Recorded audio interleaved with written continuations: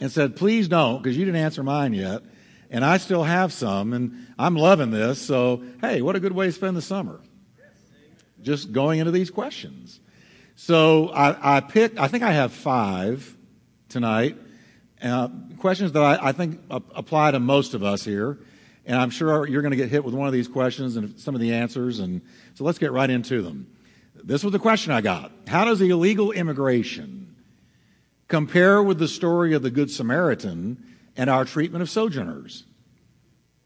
Now, of course, we're watching our southern border flooded with illegal aliens.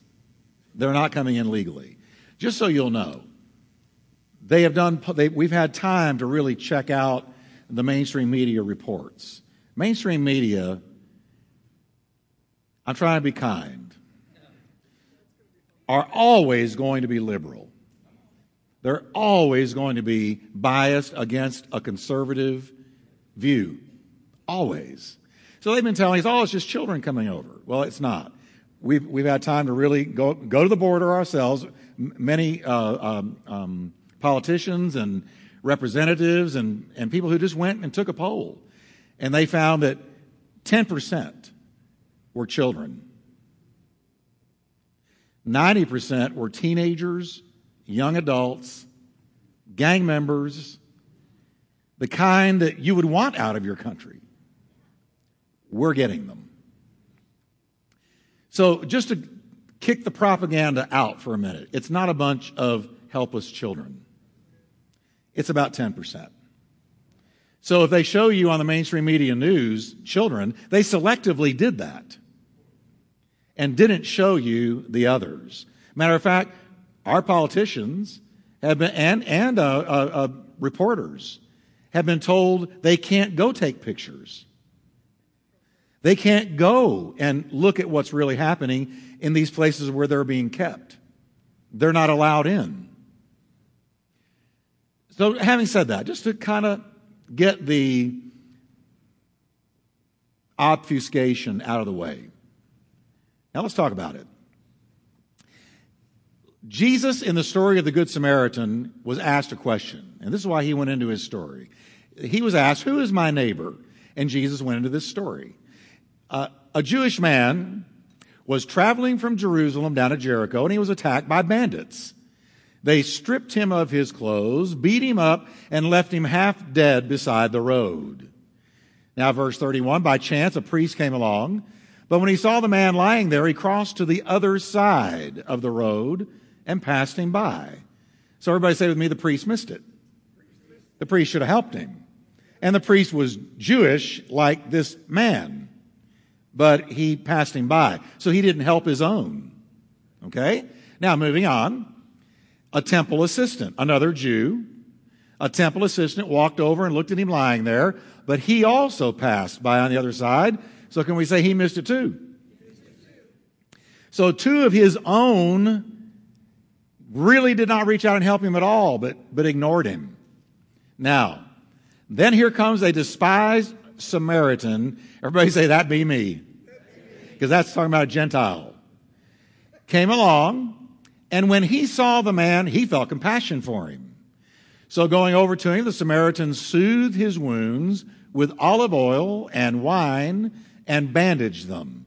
Then he put the man on his own donkey, took him to an inn, got him a hotel room, put him up, paid the bill. The next day, he gave the innkeeper 2 silver coins, telling him, take care of this man.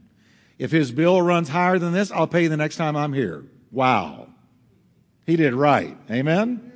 He did right. Because this man was robbed and beat up and left to die. So he fed him, got him a room in the Holiday Inn, told the manager at the Holiday Inn, if he stays longer than we anticipate, let me know and I'll pay that too. Now, Jesus then asked a question. Which of these 3 would you say was a neighbor to the man who was attacked by bandits? And of course, the man who asked him, who's my neighbor, replied, well, the one who showed him mercy. Then Jesus said, yes, now you go and do the same. Now, that story is used by, I think, often well-meaning people like say with this immigration flood, that story is what we should apply, and we should run and take care of all these children and all of these that have come over illegally, house them, school them, give them medical treatment and supplies, and welcome them on in.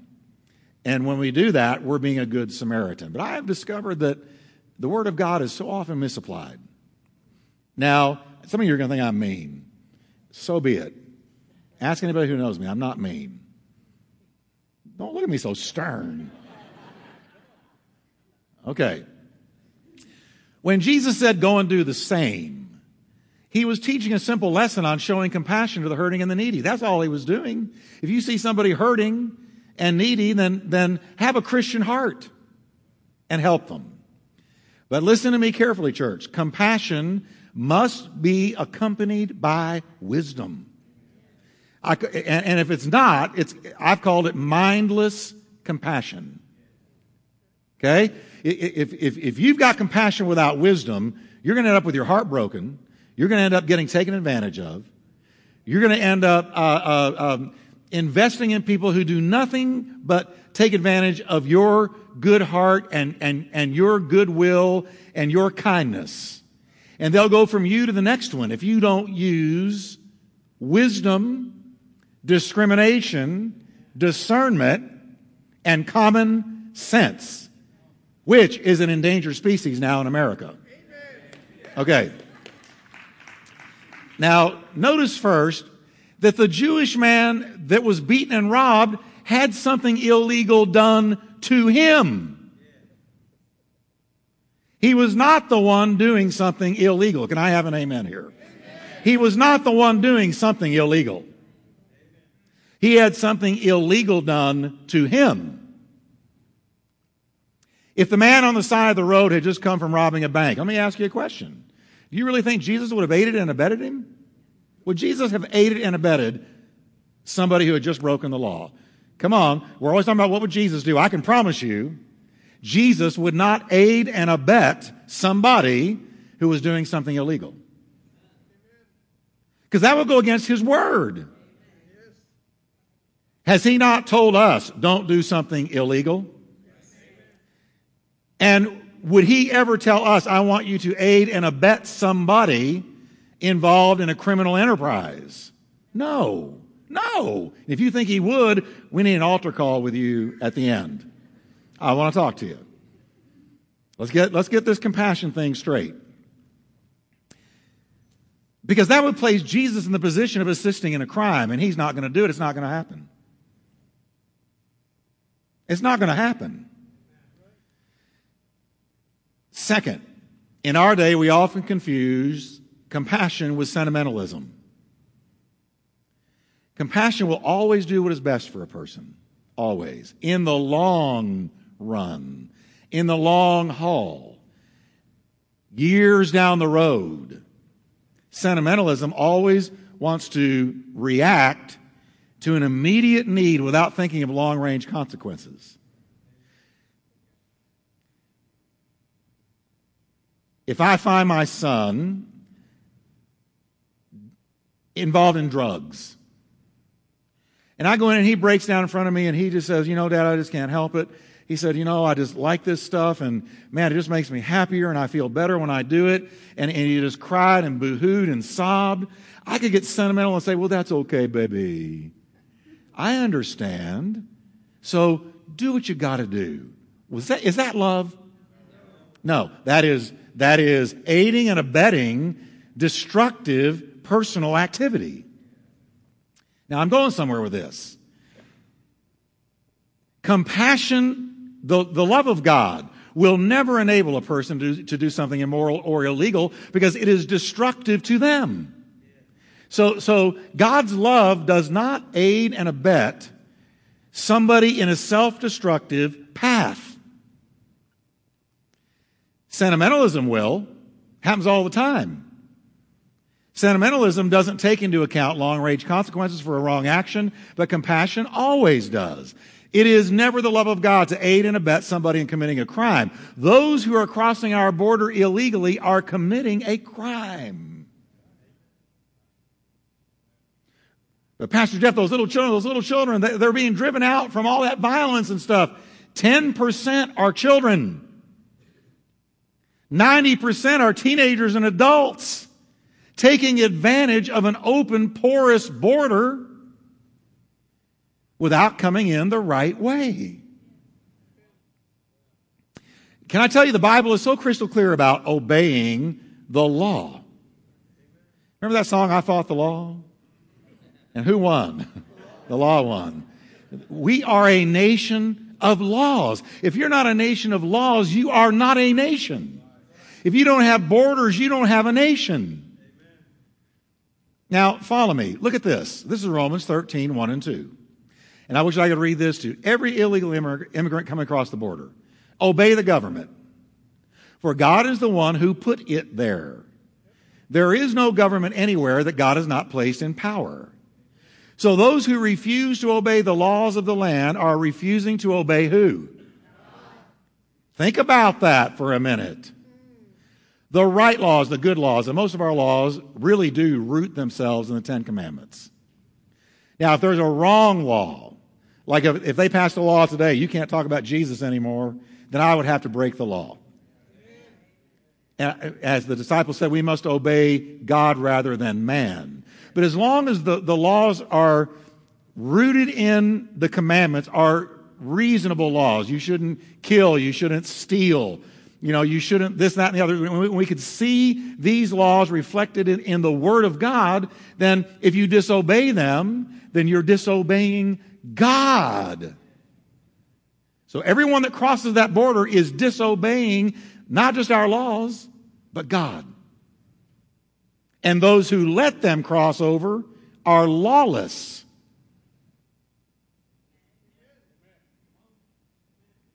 Well, that went over big. Well, shouldn't compassion supersede law? No.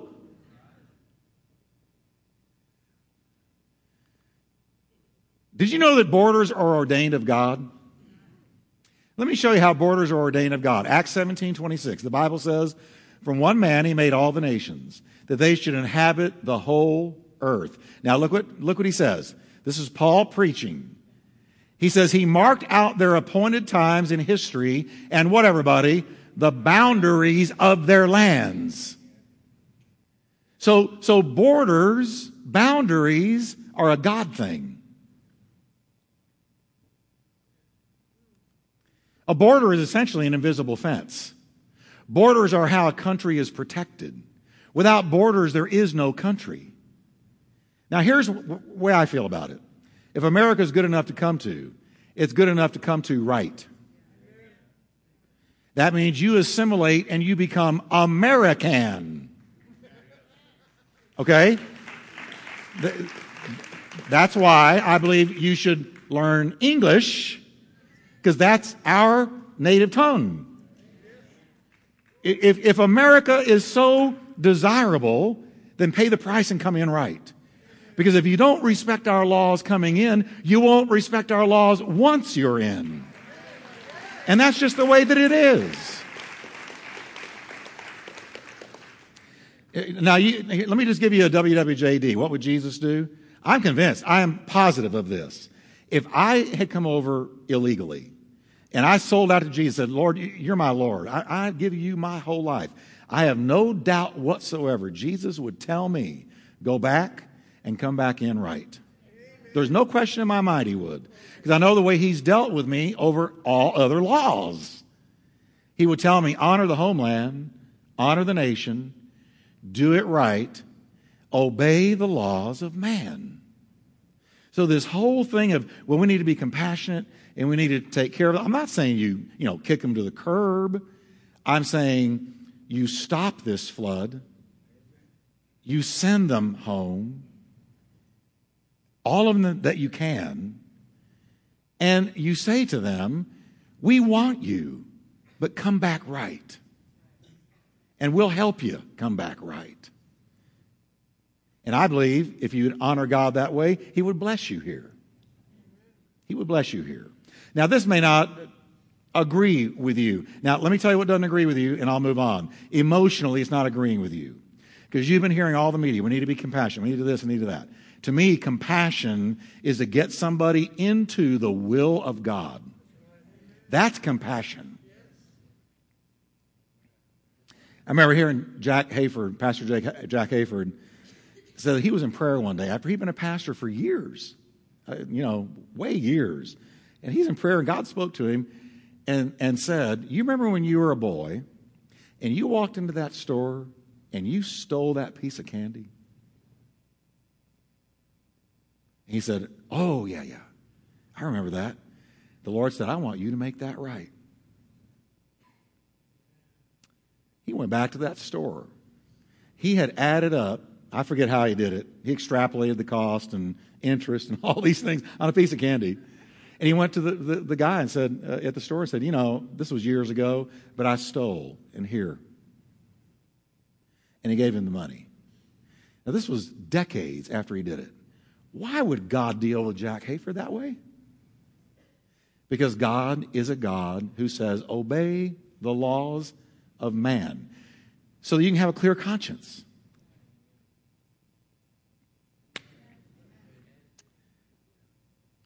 Let's go to the next question, quickly. What is the difference between the flesh and the sin nature? Nothing. Let's move on. Now, let me give you the answer here.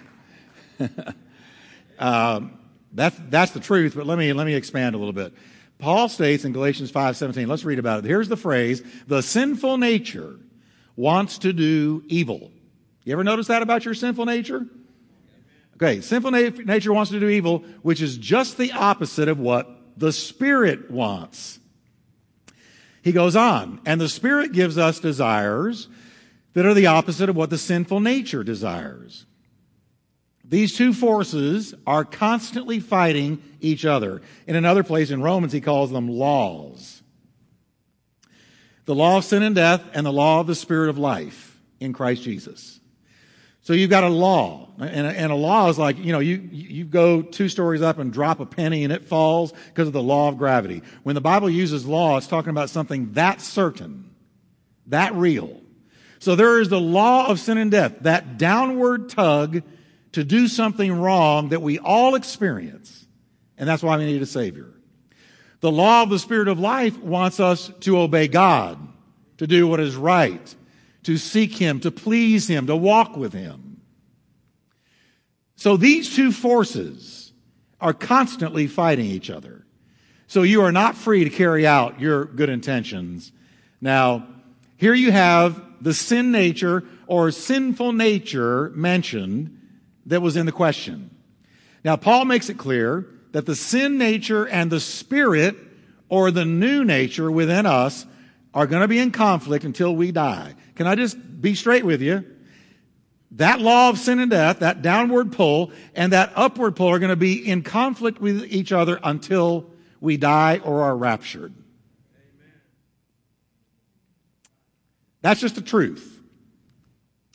In the Bible, the new nature is called 3 things: the spirit, the inward man, or the new man. The old nature in the Bible is called either the flesh, the outward man, or the old man, or as we just saw, the sin nature. And they're all the same. Flesh, sin nature, old man, outward man, they're all the same. And they are in conflict with each other. You felt that conflict today. I guarantee you did. Somewhere along the way today, you wanted to get mad at somebody. You wanted to give them Texas justice. You wanted to say something you shouldn't. You wanted to think something you shouldn't. And then the spiritual side of you, the born-again side, said, no, go this way. And you had a conflict. And hopefully you chose right. Now, here's the way it is. Before we're saved, the old sinful nature, the old man we inherited from Adam, totally ruled our life. We had no choice. We had to sin. We had to sin. Our father was the devil, according to Jesus, and we had a fallen nature. But then we were born again. We said, Jesus, I believe that you died for me. I come to you. I invite you into my heart. And when we did that, then he transformed us on the inside. If any man be in Christ, anyone, I don't care who it is, where they came from, what their pedigree is, what their income is, what their skin color is. I don't care. If any person be in Christ, he's a brand new creation. The old has passed away, and all is become what? New. All. Now that's talking about that new man. That's 2 Corinthians 5:17. Now, it's God's intention, once we're born again, that we be ruled by our new nature by walking in the Spirit. The Bible says, one of my favorite verses, if by the power of God's Holy Spirit living inside of you, you put to death the deeds of the body, the flesh, the old man, the sinful nature, whatever you want to call it, you will live. You will experience the life of God. There's only one thing that can defeat the flesh, the sinful nature, the old man that is still there in us. And that is the power of the Holy Spirit. And it's that old illustration. There's living inside of you, a black dog and a white dog. And they're always fighting. And which one wins? The one you feed the most. It's really that simple. You know, I got up this morning at the break of dawn, right before the sun rose, went into a room, and I prayed. And I got with God. And then I got into the Word. Now, do you know that I don't do that so I can come to you and tell you that I do that? I do that to stay alive. I do that to maintain victory. Because I could fall. You could fall. If you think you can't, watch it. And so I know my flesh. Give my flesh half a chance and my flesh will act. I got to crucify it. I've got to defeat it. And I do it by feeding that white dog inside of me. The new nature, the new man that hungers for the Word, hungers for the presence of God, hungers to draw near to Him, hungers to please Him. And then when I've spent my time with God, then I go face the world and all the devils and all of the problems and challenges. You've got to get in the Word, folks. So the flesh and the sin nature are one and the same. Is that clear for everybody? All right. Now, are people greeted by a loved one when they go to heaven? Some of you are saying, gee, I hope not.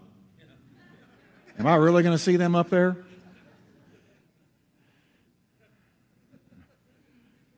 Take that halo off. I know some of you are, well, I hope they're not on my street. In heaven, I hope they're on the other side of town. Okay.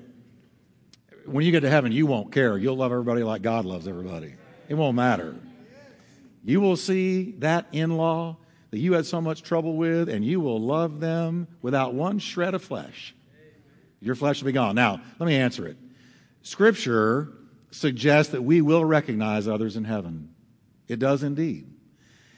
In Jesus' story of the rich man who went to hell, he sees Lazarus as he's in hell. Lazarus was his former poor servant who would sit outside his door, covered with sores, and he was poor.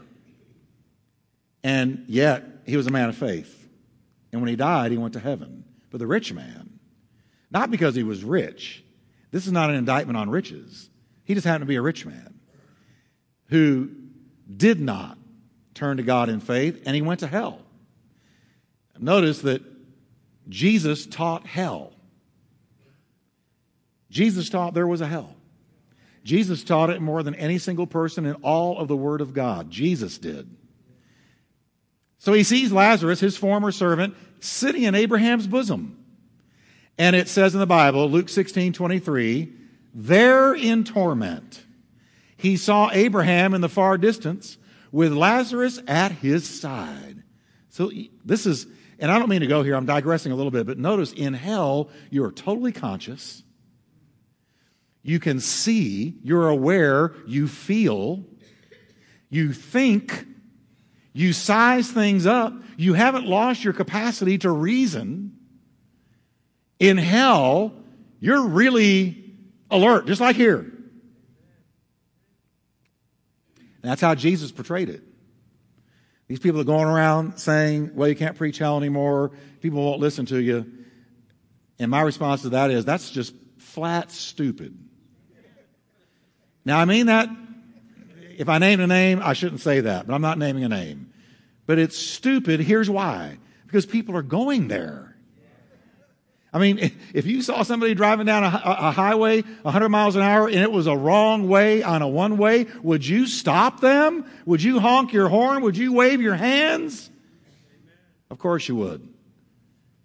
We need to get back to that kind of preaching, actually. We really do.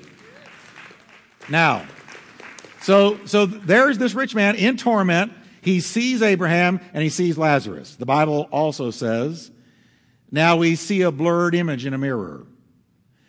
But then we will see very clearly. Now my knowledge is incomplete. But then I will have complete knowledge as God has complete knowledge of me. 1 Corinthians 13:12.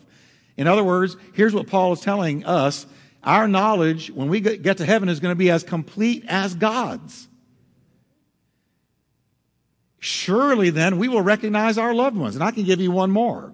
The Bible says, we shall not all sleep, but we shall be changed. And in a moment, in the twinkling of an eye, at the sound of the last trump, the dead in Christ shall rise first. Those who have died and been buried or cremated or whatever, their bodies are going to be brought back together by the Word of God, and they are rising, they are going to come out of the grave first. Then it says, then we who are alive and remain shall be caught up together, listen to these words, with them in the clouds.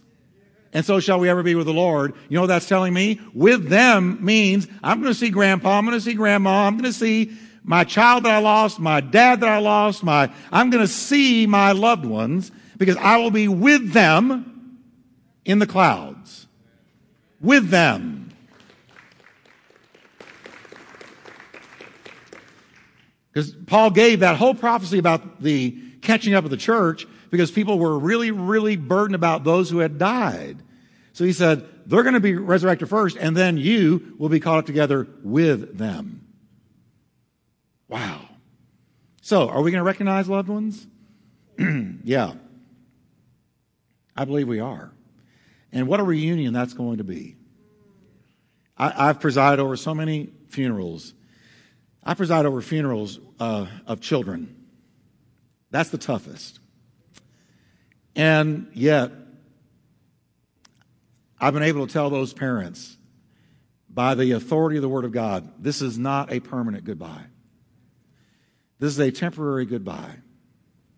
Had a little guy, oh gosh, do I want to go here? Yeah, I want to go here.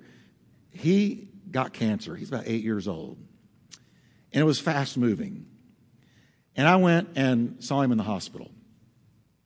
You talk about an attitude of victory. Walked in, Pastor Jeff, so good to see you. And I went over and talked to him, prayed with him, quoted some verses to him. He quoted verses to me. He had been a baseball star in his school. And then, next time I went back, and I'm not meaning to be macabre here, but he had lost a limb because of it. So now he's having to hold himself up on these kind of grips. And he pulled himself up to say hello to me. Smile on his face, victory. He didn't last long. At his funeral, I can just remember so knowing I was going to see him again. See, this is the victory that overcomes the world. Even our faith. We are not as those who have no hope. But we have a sure and certain promise that when this body dies, our soul immediately goes into the presence of the Lord, and there's going to be a great resurrection one day, a massive resurrection, and Jesus is going to raise the dead from all over the world, and we will be caught up together with them in the clouds. And that's a great promise.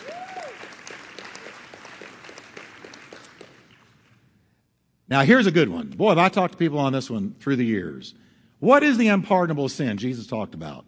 I'm afraid I may have done it. I had a phone call last week. Somebody said to me, Pastor Jeff, I'm terrified that I committed the unpardonable sin. I said, are you really terrified? And they said, yes. And I said, then you didn't do it.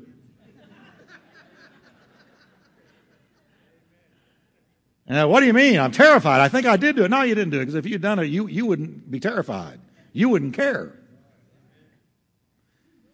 But I don't think we even really know what the unpardonable sin is. And I want to talk about this, because the verse I'm about to read to you has probably taken more people into mental and emotional torment and hopelessness than almost any verse in the Bible. So let me just show you the verse. This question comes from the following passage. Now the scribes who came down from Jerusalem said of Jesus, he has Beelzebub, meaning he has a devil. And by the ruler of the demons, he casts out demons. Assuredly, Jesus responded and said, assuredly I say to you, all sins will be forgiven the sons of man, and whatever blasphemies they may utter. But he who blasphemes against the Holy Spirit never has forgiveness, but is subject to eternal condemnation, because they said he has an unclean spirit. Now, people read that and they go, oh no, there's been somewhere in my past where I know I said something about God I shouldn't have said. I was in a real bad place and I was maybe mad at him, or I was just I was an atheist, or I was somewhere in a real dark place and I uttered something and I just know I committed the unpardonable sin. All right, let's look at it. The Pharisees and the scribes who were watching Jesus perform miracles, they're watching him do all these things that nobody could do without God's help. And though the miracles clearly testified to who Jesus was, the Pharisees had no intention of acknowledging the divine origin of the miracles. They weren't about to say, well, he's got to be the Son of God, or he couldn't do these things. They weren't about to say that. So they went the other way, and they said, he's doing this by the power of the devil. He has a devil. He's demonic.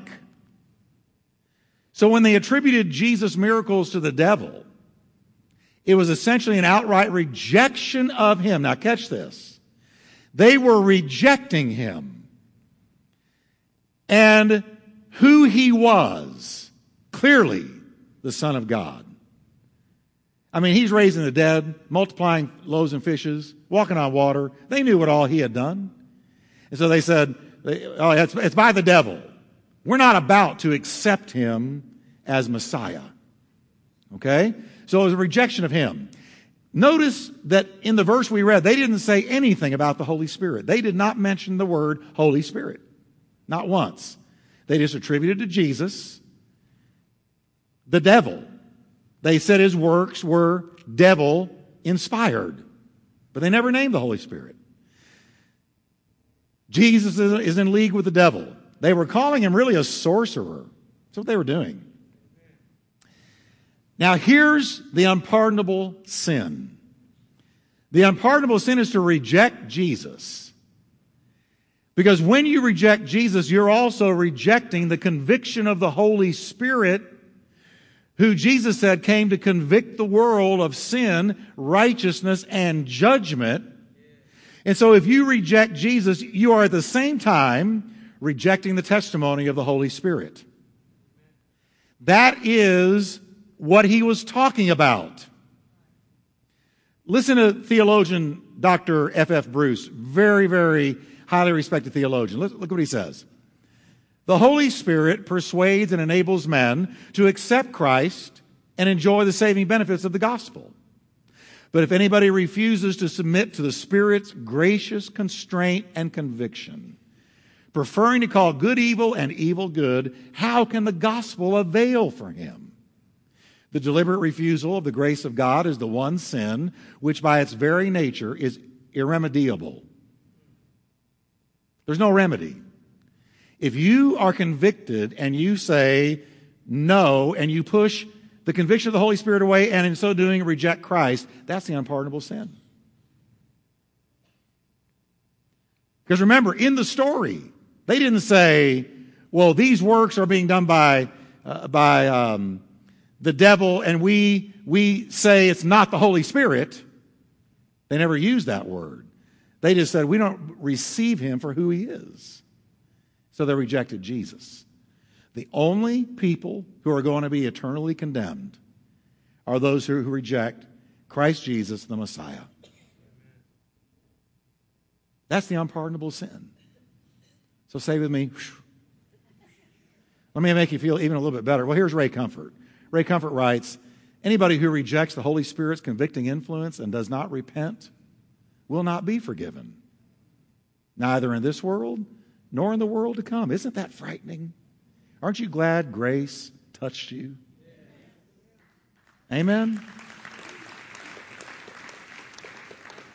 That's what's meant by the unpardonable sin, the rejection of Jesus Christ and the Holy Spirit's conviction.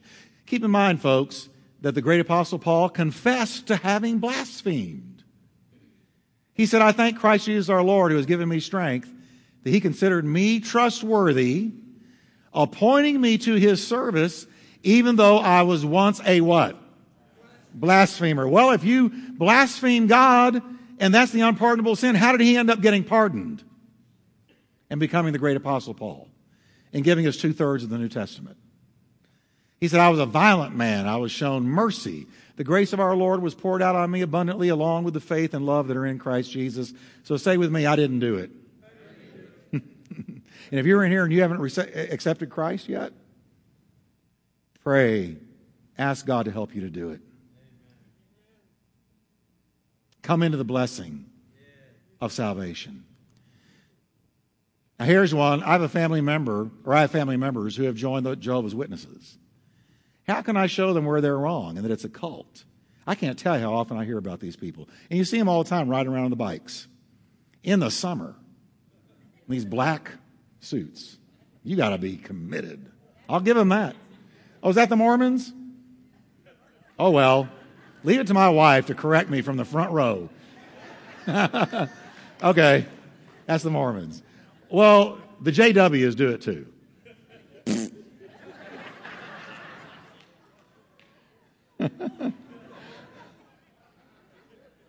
I know they're going to edit that out of the.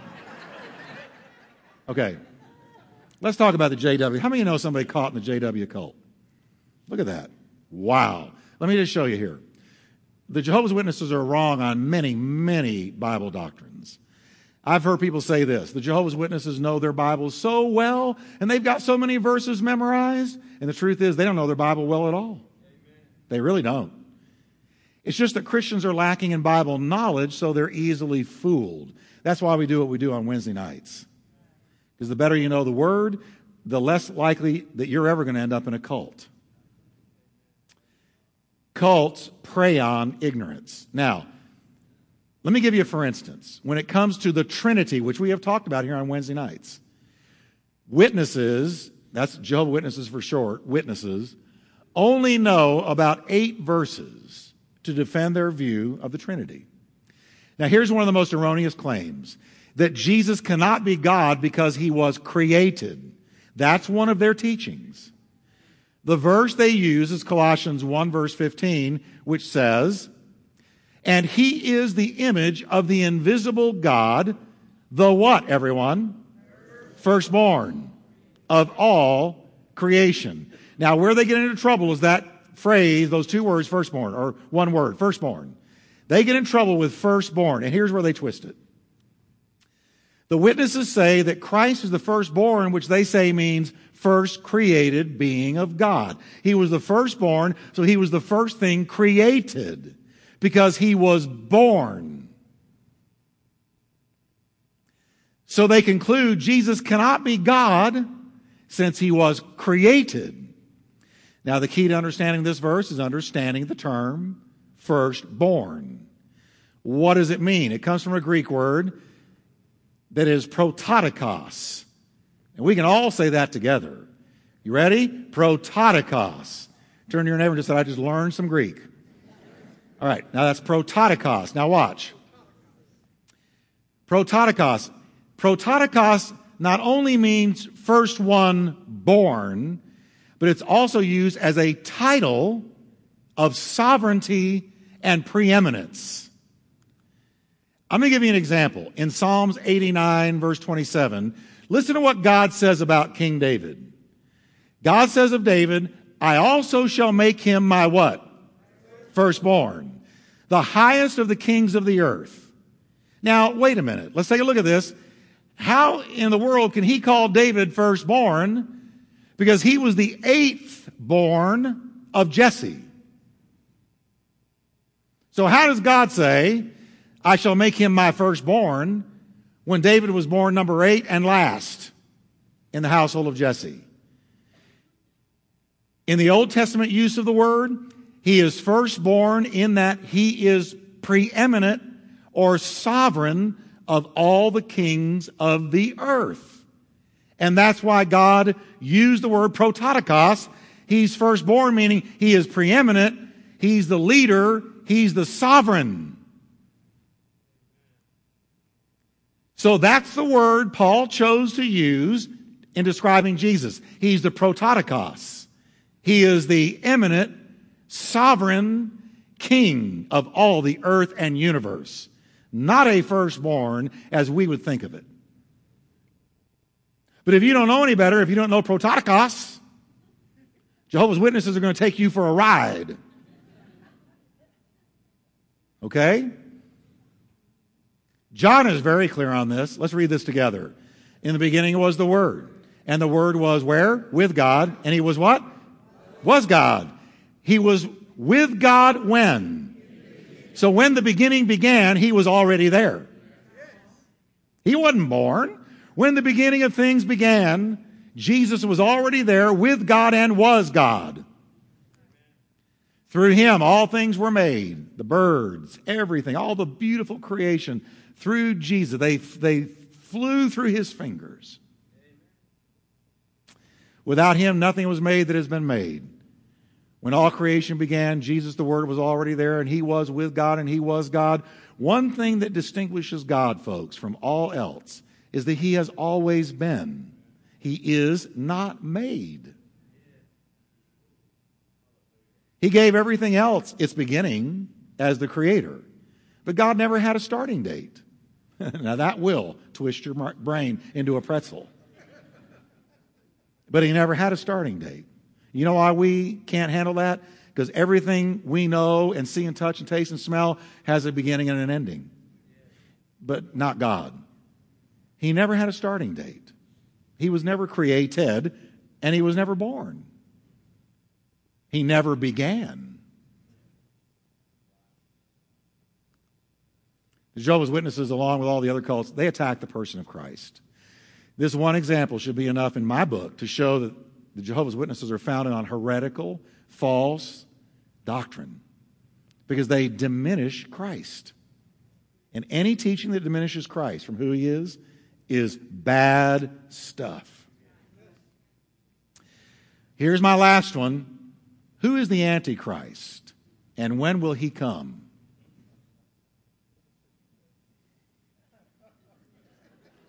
Some of you think I'm going to say a name.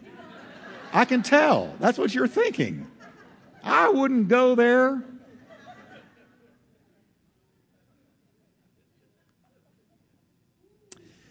I wrote what I'm about to read to you last week. I was going to post it on Facebook, and boy, it just turned out perfectly to answer that question. So here it is.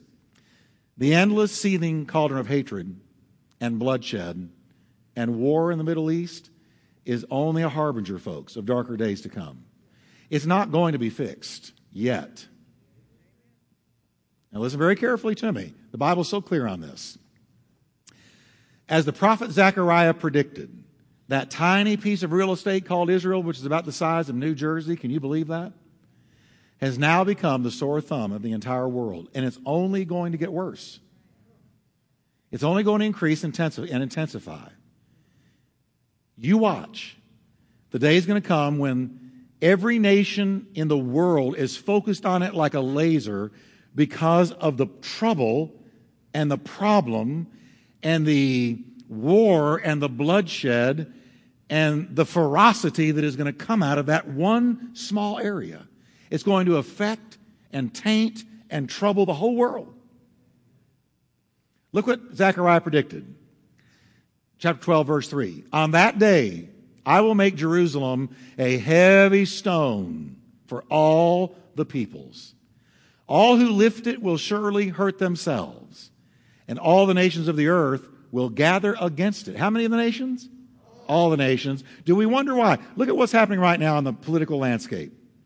Do you see that there's hardly a nation in the world that is not growing anti-Semitic?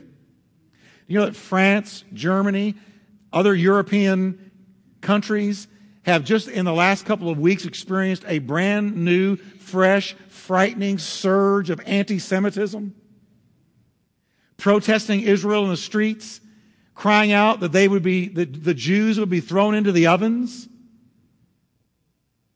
The place where the Holocaust happened, they're marching in the streets saying this again. Who would have ever guessed that anti-Semitism would raise its ugly head again in Germany of all places? All the nations of the earth, and look what he says, if you lift up, when he says all who lift it, that's talking about who mess with it, who try to mess with the land that God gave his people, who try to take it away from them. All who lift it are going to hurt themselves. Now, the Bible teaches that the chronic vitriol between Arab and Jew is going to continue to escalate until a universal cry arises for somebody to provide a solution reaches fever pitch. And we are galloping towards this now. Somebody will enter Antichrist, the dark prince, the son of hell. Scripture says much about this evil genius. But first I want to clarify something. There is the Antichrist with a capital A, singular. And there are little antichrists, plural, with a lowercase a. There were many antichrists in the world at the time of the New Testament church, just as there are many antichrists right now. Lord, they're everywhere. John writes this, "Dear children, the last hour is here.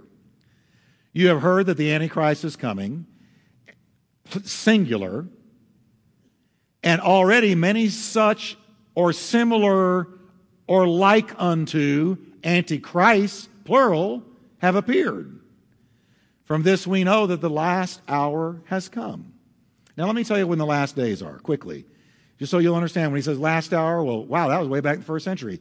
Last days means from the time that Jesus died on the cross and rose from the dead, the last days began. We've been in the last days 2,100 years.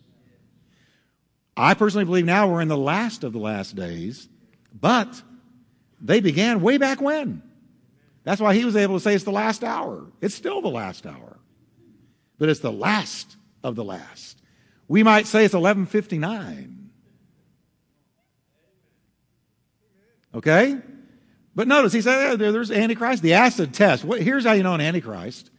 Anybody who denies that Jesus came in the flesh is an Antichrist, lowercase a. It's a spirit. It's a spirit. And boy, our media is full of them. Full of little Antichrists. That spirit, oh, I don't believe that Jesus stuff. Don't give me that Jesus stuff. He didn't come in the flesh. Don't give me that religious stuff. Any religion will do. That's the spirit of Antichrist. Hence, the arrival of the Antichrist is still future. Paul the Apostle describes his chilling entrance onto the world stage. Look at what Paul wrote. There will be a time of great rebellion against God. And then the man of rebellion, singular, will come, the son of hell.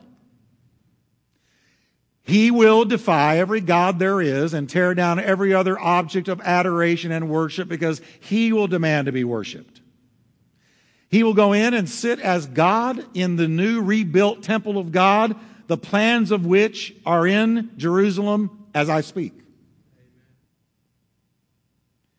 And what does he do when he goes into the rebuilt temple, into the Holy of Holies? He sits down and he says, what? I am God. Paul wrote that in 2 Thessalonians 2, verse 4. Now, when this dreadful prophecy comes to pass, you can expect to see some of the following. And this is just a few highlights, the things that stand out to me most. He's going to be immensely popular. It says in Revelation 13:3, all the world marveled. They were infatuated with, taken with the beast and followed him. The beast is the Antichrist. He will drip with evil charisma. His popularity, second, will morph into worship, with the world idolatrously hailing him as their Savior. Revelation 13:8 says, all that dwell upon the earth. You hear that? All that are on the earth. Everybody will do what? Worship him. Whose names are not written in the Lamb's book of life. Those are the ones who are fooled, deceived. Third, he will swiftly take control of 10 European nations to use for his future conquest. You can read about that in Daniel 7:7-8. Next, his appearance will be accompanied with satanic miracles. Quote, Paul writes, his coming shall be after the working of Satan, with all power and signs and lying wonders. He will be like Christ, but the antithesis of Christ, in that as righteous as Christ was, he will be unrighteous. As good as Jesus was, he'll be just as bad. And as Jesus moved in supernatural, divine, godly power, he will move in satanic power. 2 Thessalonians 2:9. As the worst dictator of all time, he will install a one-world economic, political, and religious system. Look what it says in Revelations. And authority was given him over every tribe, every tongue, and every nation. And all will worship him. No one may buy or sell except one who has the mark of the beast. And we all know the mark 666. No question in my mind now, it'll be a computer-generated mark. You won't be able to see it with the naked eye. It'll be a mark on your hand or your forehead, planted by a computer, read by a computer, scanned by a computer. I could go all night into how there's chips now, and they're already experimenting with putting chips under the skin to do away with credit cards and credit card theft. So the day will come when you'll go through the grocery store and there will be a scanner that's not there right now. Well, it is actually there in a few places. And you'll run your hand under it. And it will read the chip under your skin and go straight to your bank and withdraw the money. And I believe it'll possibly be 3 sets of 6 digits, because you could mark the whole world with 6, 12, 18.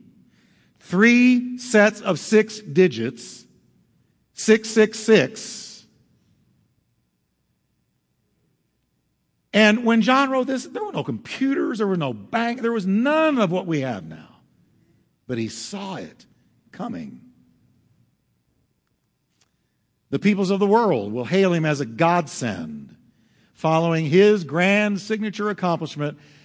And it's a successful 7-year Middle East peace treaty brokered between Arabs and Jews. And you can read about it in Daniel 9:27. After all the presidential tries and secretaries of state that have tried, it will fall to the Antichrist to actually do it. And I got to stop there because of time. Our deceived world, folks, is rapidly racing to this hour. Do you see it with me? Do you see it with me? Let's stand together, can we? I'm going to do one more week of questions, and then we'll finish this. But watch Israel. Watch it like a hawk. It is God's prophetic timepiece. It is God's prophetic timepiece. Let's pray. Father, thank you for your word tonight. Thank you for speaking to us and helping us to understand the times in which we live. Let's go out just singing one chorus, can we? Lead us, Carlito.